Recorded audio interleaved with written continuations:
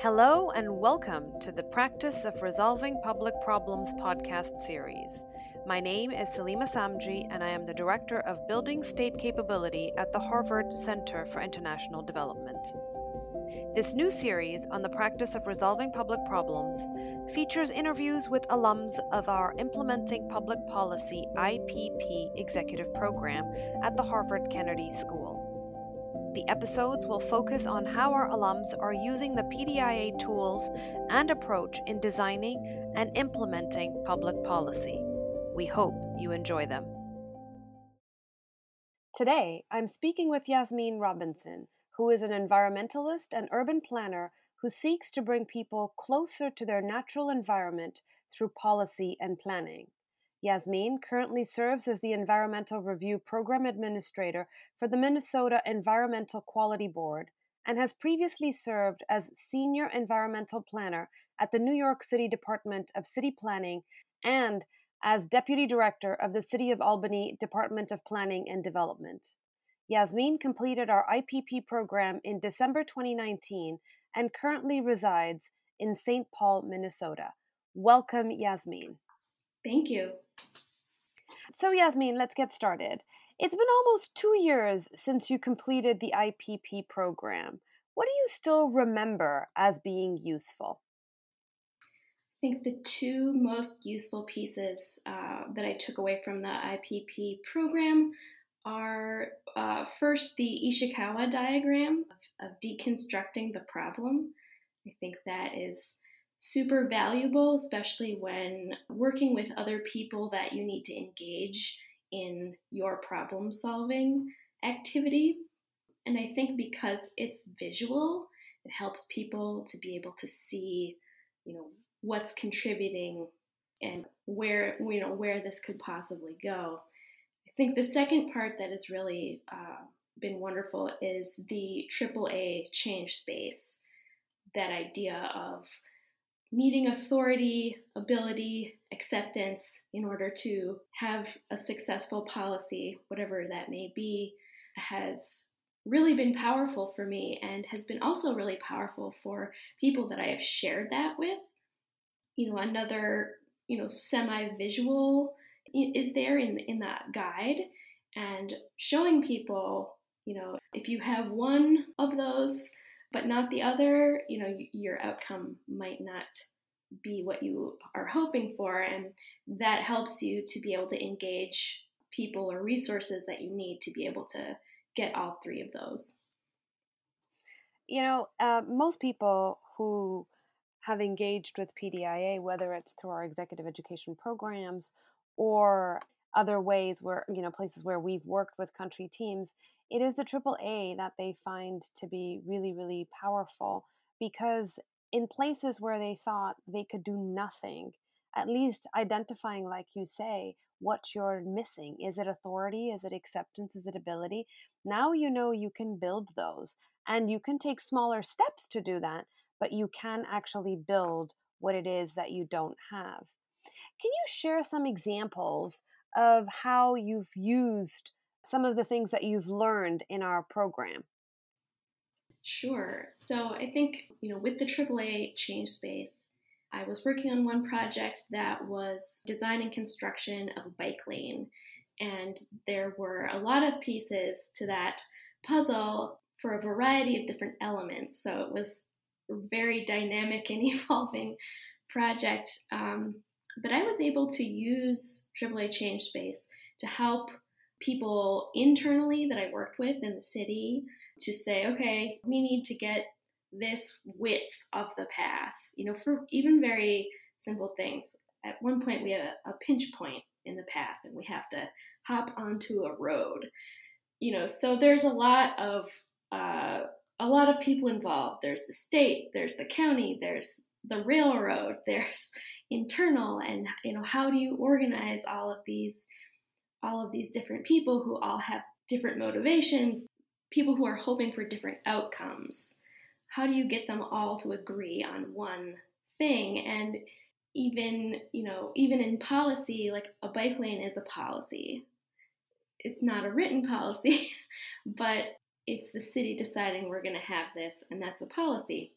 So I was able to use that to organize, large groups of people into saying, okay, this is what we're doing. This is why we're doing it. We need you to help work on this piece. We need this other group to help work on this other piece. And, sometimes, it's like throwing spaghetti at the wall. I think that's is true. But when you have these sort of guiding principles, it helps you keep your eye on the ball. And how did that work out? Yeah, it worked out. Everything, the bike path is built. People are using it. I love it. It's great. Uh, so, I think everyone has a different view of what success is. And for that project, my view of success was it's built, people are using it, and people are experiencing their environment in a different way on a bike that they hadn't been able to before. And we actually saw people saying, hey, we want more of this. Like, this was really great to be able to bike around and not feel, threatened by traffic and to be off of the road. So that's how I defined success in that case. And I definitely would not have gotten there without PDIA. That definitely sounds like success to me, Yasmin. Whatever other people's idea of success might be. You mentioned earlier how you've shared some of these learnings with your colleagues. If you could share a little bit about how you did that. You're the one who came to the program, you're the one who had this moment and felt that your views had changed, but the people in your office hadn't. And how did you kind of deal with bringing these new ideas to them?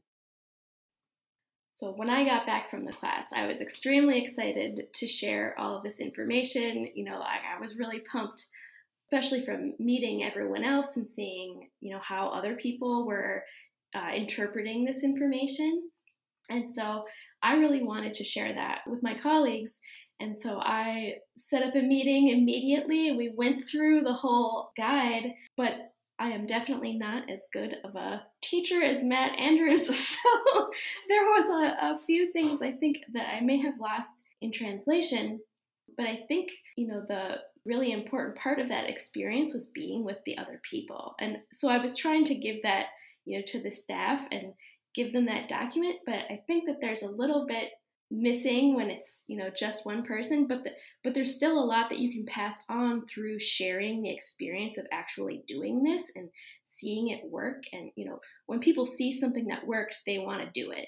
They want results. They want forward movement. So, one of the best ways that I was able to use it was kind of in smaller ways, and showing success, and then people saying, hey, how did you do that? And I'd say, I used, a lot of what I learned from PDIA. And I think you can get a lot out of it when you're working in a group, more than just when somebody's explaining it to you. There's definitely something to be said about learning in a group and being able to have discussions and create a shared language and understanding of whether it's the problem or the tools, etc. Another thing that I really took from PDIA was making relationships, strategic relationships. Especially when you're working in government, I think a lot of the time you're going to be in the middle of a lot of opinions, and sometimes I felt like you can't really please anybody. And especially when you're working in communities that have been historically marginalized, through systemic racism, through redlining, all of these well-documented things that we know have happened and are still happening. There's a lot of trust building that you have to do, and you have to go into those communities with a lot of humility. And not that I didn't know that before, but PDIA really showed me, the power of doing that, and I think helped me see how others saw me. Because I see myself as just, just Yasmin, just going along, doing her thing. No one special. But someone else from a community sees me as a high-level government person who's making decisions about their life. So I would have to go into these communities and really try to see myself, with the power that I had, which is a strange, it is a strange concept, but, whenever I have a Zoom meeting, even like any sort of public meeting, I check myself. I'm like, this is how they see me. And you'll have to work really hard to let people know that you care about what you do. And there's also an element of that where you may have to educate people about processes that are confusing even to people in government, things that don't totally make sense all the time, and help them to be able to use those processes to interact in a meaningful way or to make change in a way that they want to see. So another thing that I found really powerful through using these tools and through this process was teaching other people how to get the results that they want. At one point I thought, I'm just the conduit of the information here. They have the energy, the knowledge that they have to be able to make changes, and I'm just here helping them, get the tools out of the toolbox. I love it. This is such a powerful example that you've shared, this idea of trust, this idea of humility, and being able to empower others, like build their capability to be able to do this as well. And it's not just about you. And those are just really wonderful. Thank you so much for sharing. Everyone who takes the IPP program joins the community of practice at the end, and then they stay in the community of practice, and every new cohort that comes joins the community. What does the IPP community of practice mean to you? To me, the IPP community is a soft place to land. I think it's a place that's bubbling with ideas, with experiences, with knowledge. This group of people can mobilize really quickly. If you have a question, you can bring it to them and you will get a variety of different responses, different opinions, different backgrounds. Everyone in this community is extremely kind. I think it's one of, if not the largest asset that I've taken away from the whole experience, is just being able to throw something out to this group of people internationally and get a response 24/7. In the middle of the night, somebody is thinking about, the question that I've asked, or, really lifting each other up, encouraging each other to keep going. These people all know that this work is hard and that you will have ups and downs, but, even on days when I felt, really down about what I'm doing or that I'm not making progress, I've thrown that out to people in the community and they say, no, you have to keep going. Everything you're doing is amazing. And having a group of people like that is so valuable, for your professional development, for your mental health. I can't say enough good things about this group. Matt Andrews and I often say that this IPP community that we have created is by far the most impactful thing that we have done, for exactly the kinds of reasons that you are mentioning. We stand on the sideline, literally, of this community, and we just watch how much support there exists for community members and how they're just there for each other, whether it's sharing photos of babies born or deaths in the family, or most recently, Russia's invasion of Ukraine, with two members of our community who are living in the Ukraine, and just watching the community rally its support is just really, really humbling for us as well. So, as part of this podcast, I have a series of rapid fire questions that I'm asking all the people who come onto this podcast. The first one is, what are you currently reading? Well, I am currently reading two books. One is called Selbu Mittens by Anne Bardsgaard, and it is about the history of traditional Norwegian mittens, which I think are really cool. And if you are into textiles or knitting or crafts or history, I suggest you look at this book, Selbu Mittens. And I just started a second book called Yellow Bird, Oil Murder and a Woman's Search for Justice in Indian Country by Sierra Crane Murdoch. And I'm only 13 pages into this, but it is great. I like the diversity of those options that you're reading. What's your favorite part of PDIA? My favorite part of PDIA is when people start to see things happening, because it creates so much momentum, and especially when you're working on a problem that's been really hard, or a problem that has been worked on before, and because of in my case, sometimes in government you go through a process to fix something, but it doesn't always get to the best result. And so people keep working on the same, different generations of government keep working on the same problem. And when you can start seeing even a little bit of movement on that, I think it's really catalytic, and you want to keep going. And bringing other people with me on that, I think, has been the most rewarding piece, is empowering other people, because if I keep these tools to myself, then I just keep them to myself and maybe I'll see some results. But if I can get everyone else going too and keep them motivated and excited, that is, to me, the most amazing thing I could do. What advice do you have for listeners who are working on public problem solving? You probably went into this work because you see a lot that needs to change, that needs to be fixed. You see opportunity. But I think it's also really important to not let that totally take over.